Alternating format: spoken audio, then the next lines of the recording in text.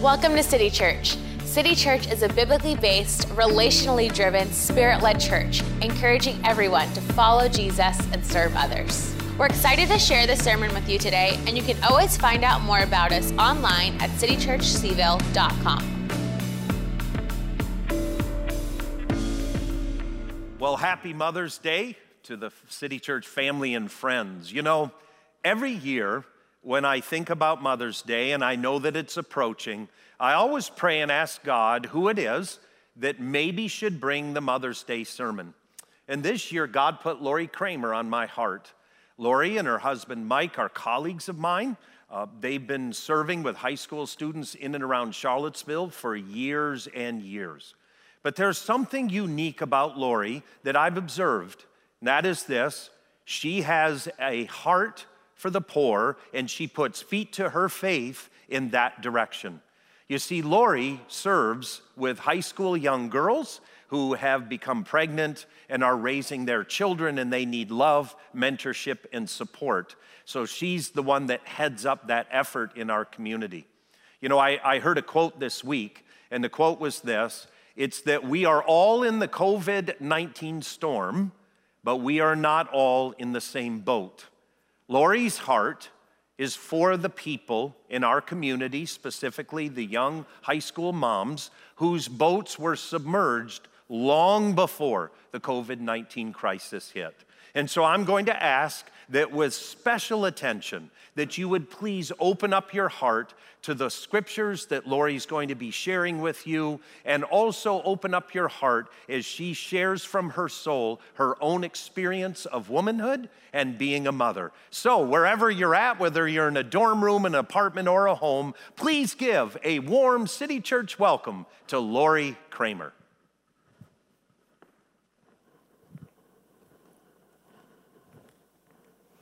Thank you, Pete, for that kind introduction. Good morning, City Church, and happy Mother's Day. My name is Lori Kramer, and I work for a ministry that mentors teen moms called Young Lives.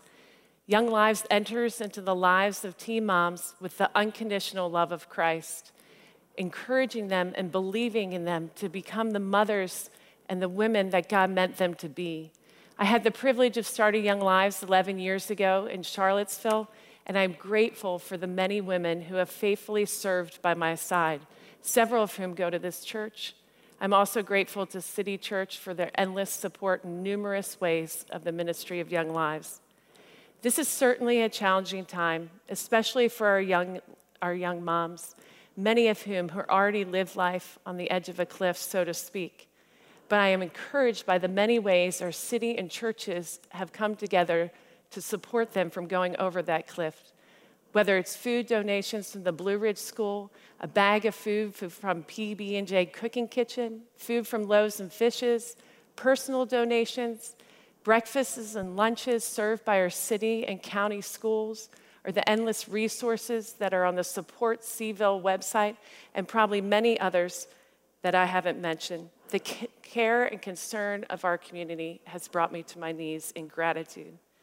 This morning, I want to communicate what motherhood means by looking at the scriptures and sharing some of my personal journey.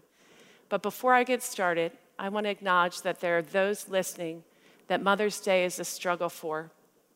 Those that have lost their mothers, yearn to be mothers, lost children, and that pain is real. And I believe that God knows your pain and enters into it with you. When I first started praying about a woman of the Bible to focus on for Mother's Day, I thought of Jochebed. Well, honestly, I didn't remember her name. What I thought of was that the mother of Moses, Aaron, and Miriam must have been an amazing woman to raise three key leaders of Israel. Moses was Israel's deliverer, Aaron was Moses' mouthpiece and the first high priest of Israel, and Miriam was the first prophetess of Israel. As I studied this woman, Jochebed, I think there's much we can learn from her that speaks of the high calling and the hardships of motherhood today. Motherhood is an incredible opportunity to mold minds, nurture growth, and foster potential, but it is certainly not easy. Today, we're going to be mainly looking at Exodus chapters 1 and 2 if you want to open your Bibles. In Genesis, Jacob and his family fled to Egypt to escape famine. And Joseph, who already was in Egypt, revealed himself to his 11 brothers, invited Jacob's family to come to Egypt. As the years passed, after Joseph died, a new king arose in Egypt, a king who didn't know Joseph or Joseph's God. This king observed, as we see in chapter 1, verse 7, that the Israelites were fruitful and multiplied greatly and became exceedingly numerous. Feeling threatened, the new Pharaoh looked for ways to reduce the number of Hebrews through slavery, oppression, and bondage. He put them to work in fields and brickyards with cruel taskmasters. But Exodus 1:12 tells us, the more they were oppressed, the more they multiplied and spread. So the Egyptians came to dread the Israelites and worked them ruthlessly. Pharaoh's solution was to tell the Hebrew midwives that delivered the Hebrew children to kill the boys and let the girls live. But in verse 17, we see that the midwives, however, feared God and did not do what the king of Egypt had told them to do. They let the boys live and gave Pharaoh the excuse that the Israelite women gave birth before they arrived. So scripture tells us that God was kind to the midwives and gave them families of their own. This is the first, but not the last time in this passage that we see faith in the one true God greater than fear over Pharaoh. Even though Pharaoh was powerful, the midwives knew who was ultimately in control and exercised great courage in their disobedience of Pharaoh's command. You see, courage isn't the absence of fear. It's action in the face of fear. And this is the world that Moses was born into. We see in the beginning of chapter 2 of Exodus that Moses was born into the house of Levi. The Levites were in charge of keeping the temple and offering the sacrifices. From his birth, we see that there is something unique about this child Moses. Exodus 2:2 says that he was a fine child, which means good and pleasant. In Hebrews 11:23, Paul speaks of Moses as a proper child, meaning elegant and beautiful. And in Acts 7:20, Stephen said that Moses was no ordinary child and fair unto God. So obviously, Moses' outward appearance was striking, but I believe that his parents knew that there was a divine destiny on his life. Hebrews 11 is known as the Faith Hall of Fame. And in verse 23, it says that by faith, Moses' parents hid him for 3 months until after he was born because they saw he was no ordinary child and they were not afraid of the king's edict. Moses is first in the Faith Hall of Fame because of his parents. I believe they were parents who were intimate with their heavenly Father, that their confidence in God gave them the boldness to preserve Moses' life and to disregard the command of Pharaoh, and the courage to save the life of Israel's deliverer. Remember that courage isn't the absence of fear, but action in the face of fear. In the same way, I believe that we need to be mothers and parents who seek intimacy with our Heavenly Father and pray over our children daily, no matter what age they are, to lean into the Lord on their behalf and believe that they have a divine destiny for their lives, just like Moses. To recognize and fan into flame the gifts the Lord has given our children, to give them opportunities and to speak life over them and their calling. Proverbs 18:21 says, the tongue has the power of life and death. This verse has become a life verse, a ministry verse to me. I say it often, so often to the point that I'll have Young Life kiddos come up to me and say, Lori, my mom isn't speaking life over me. So it leads to great conversation, and I guess someone is listening, right? What we speak over our kids and even ourselves matters. A question to consider is this: does what we speak align with the scripture and the character and nature of who God is and who God says we are? Jochebed faced the fear of possibly losing Moses every day when he was hidden. During this COVID season, some of us might be struggling with fear. I have struggled with fear in my life. It wasn't until I had children that I realized that I had learned fear in my childhood, but thought it didn't affect me. And then when I had kids, I was constantly afraid of something happening to them. When they were young and accidents and injuries increased, as we all know happens in childhood, my fear increased to the point of paralyzing me and making decisions every day of where we would go and what we would do, always analyzing the risks. Because fear loves to control, I felt that I needed to control their world to keep them safe. I didn't verbalize this at the time, but my actions indicated that I didn't trust God and didn't think He was enough to come through for me. Some days fear was so heavy on me, I struggled to get out of bed. But I was honest with God and others. I brought out into the open my fear and no longer hid it. I encourage you, especially during this time, to write down your fears, to share them with others and God. Bringing them from darkness to light lessens their power and grip over us when they are no longer hidden. I cried out to God and wrestled with surrendering my fear to Him, and He met me and brought freedom. Then several years later, we had a very intense 5-year period medically with our kids.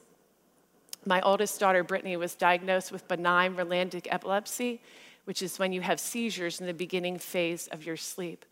So sleep became very hard for us because she felt like if she fell asleep, she might have a seizure. But then if you don't get sleep, sleep deprivation is one of the key triggers for seizures as well. Needless to say, it was a hard 2 years of trying to figure out how to fall asleep at night. Literally, the only way she could fall asleep is if when we memorized and recited Psalm 91 and spoke it aloud every night and played worship music. Again, God was giving me tools in my toolbox to battle fear. As Pete said last week, we all need tools in our spiritual bag. Brittany's last seizure was in August, and a month later that September, my youngest daughter, Ashley, grew incredibly sick. The story is too long to tell at this moment, but Ashley was hospitalized for months, not talking, walking, or eating, on a feeding tube and unresponsive. Again, the Lord met me in this place and gave feet to my faith to get me through this season. Deuteronomy 32 verses 46 and 47 says, "Take to heart all the words I have solemnly declared to you this day. They are not just idle words for you, for they are your life." And that's what the word became to me. It became life. I memorized it. I spoke it out loud. I prayed it until what I felt in my heart lined up with what I knew to be true of God in my head. I personalized scripture in many of the scriptures I prayed. For example, Isaiah 46:4 says, I am he who will sustain Ashley. I have made her, I will carry her, and I will sustain Ashley and rescue her." I recently heard this quote that the word of God was not meant for silent reading, and I saw that to be true in my life. Worship again filled the hospital room because for me, worship changes the atmosphere and creates expectancy in me for God to move. I leaned into the body of Christ in prayer. A friend who I didn't even know at the time set up a 24/7 prayer for 2 weeks in Ashley's worst moments on our blog, and thousands of people were praying for her. She was prayed for during prayer vigils at City Church and other churches, and even when we brought her home and she was still sick, people came and prayed in our yard. We practiced thankfulness and gratitude. This is so hard to do in the midst of fear and trial, but it changes our perspective and opens the door for God to come in. Psalm 77:11 says, "I will remember the deeds of the Lord. Yes, I will remember your miracles of long ago." And remembering and thankfulness is a choice. I can remember when Cooper and Brittany came down one morning and I read this verse and I said, we are going to remember what God has done in our lives and in His Word. And we are going to be thankful for what He's doing in this season, even though the future is yet unknown. We see this in many of the Psalms, as it was shared last week, that David talks himself back to God because of who God is. I replaced the question, why me, God, with help me, God, to learn what you have for me in this season. Recently, I heard this phrased even better, that our question in the midst of trial should turn from, how are you working to get me through this trial, God, to how are you working through this trial, God, to get to me? And God did get to me and each member of our family. It was painful and difficult, But I found to be true the C.S. Lewis quote that Pete shared last week, that God whispers to us in our pleasure, but shouts in our pains. I would never raise my hand to go through it again, but I wouldn't exchange it for the world. It made my family and me who we are today. It changed the way I prayed and the way I do ministry. And through these battles, the Lord walked with me and gave me tools in my spiritual bag to overcome fear in my life, just like he did Jochebed. And we said when Moses was born, he is somehow hidden for 3 months of his life. Having 3 children of my own, I can't fathom how this is possible other than assume the fact that Moses didn't have colic. When he was no longer able to be hidden, Moses was put in a papyrus basket covered with tar and pitch and put in the river with his sister Miriam, scripture tells us in Exodus 2 verse 4, standing at a distance to see what would happen to him. Here again, we see faith over fear. Jochebed's mind could have been filled with every possible scenario. Moses might drown, get swept away by the current, starve to death, or eaten by crocodiles. But Jochebed knew that she needed to act to save Moses' life. And God had a divine appointment planned for Moses, that Pharaoh's daughter would come to the river and bathe, would hear his cries, and would rescue him. And we see that God's timing is always perfect.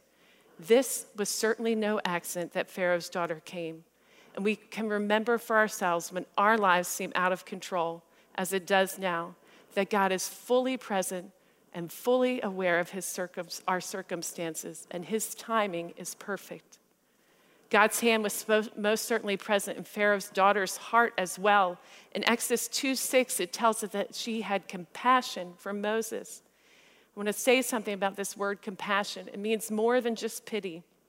It means to be moved from our inward parts, deep within. Compassion is not frequently used with a human subject in Scripture.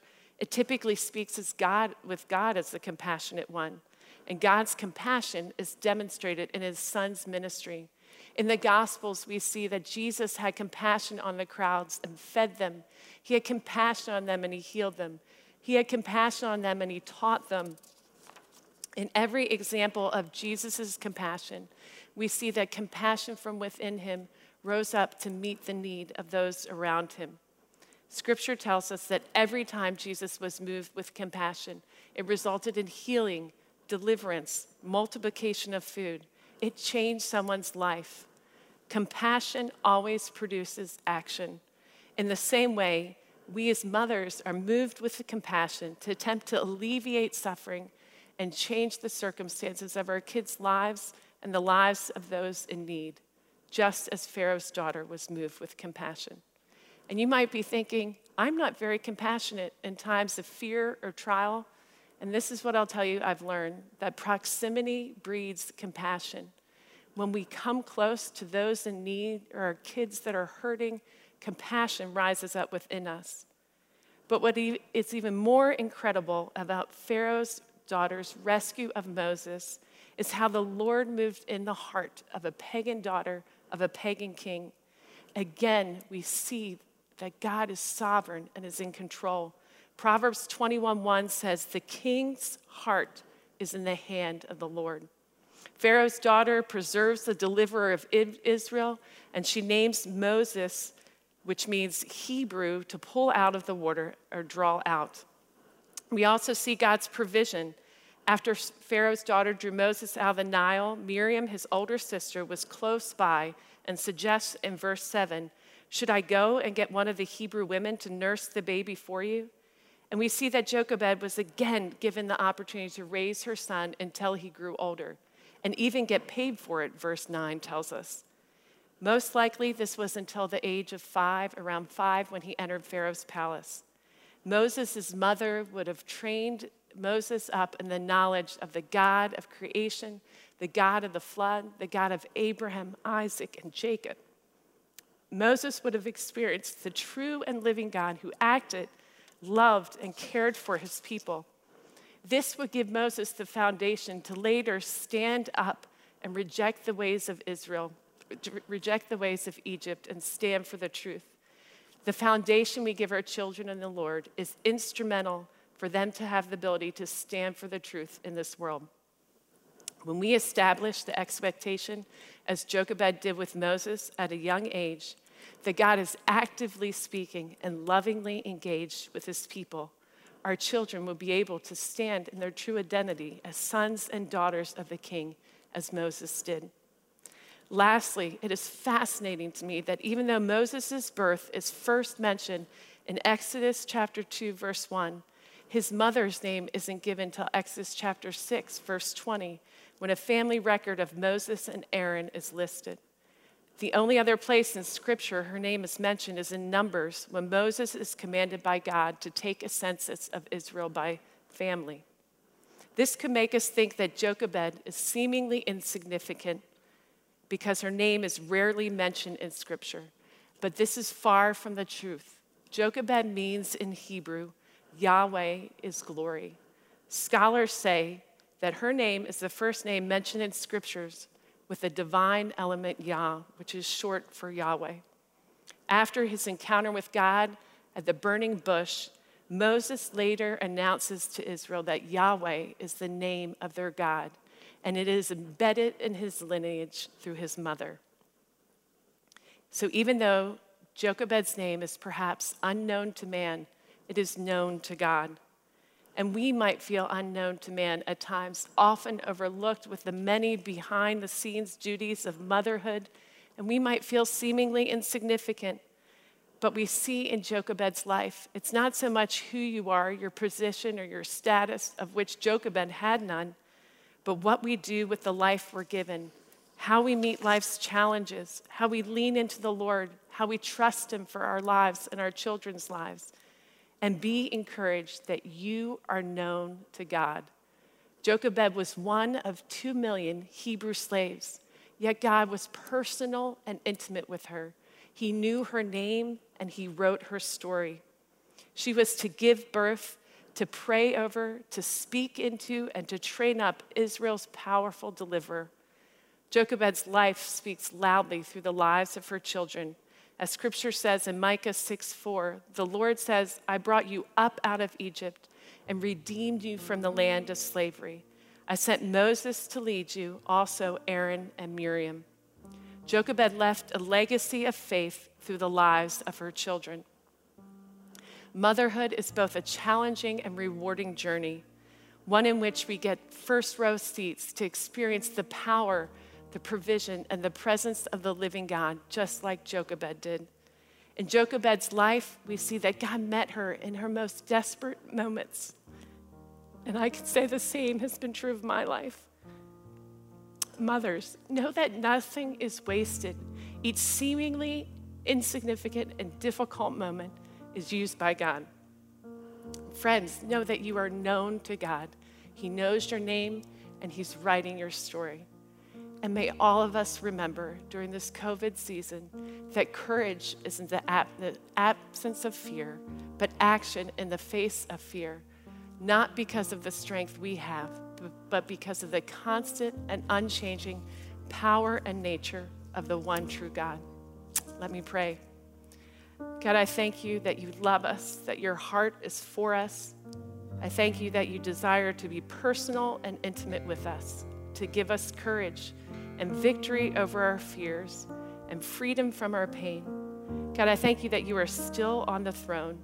And I pray that you will pour out your blessing on every mother and every woman this day. In Jesus' name, amen.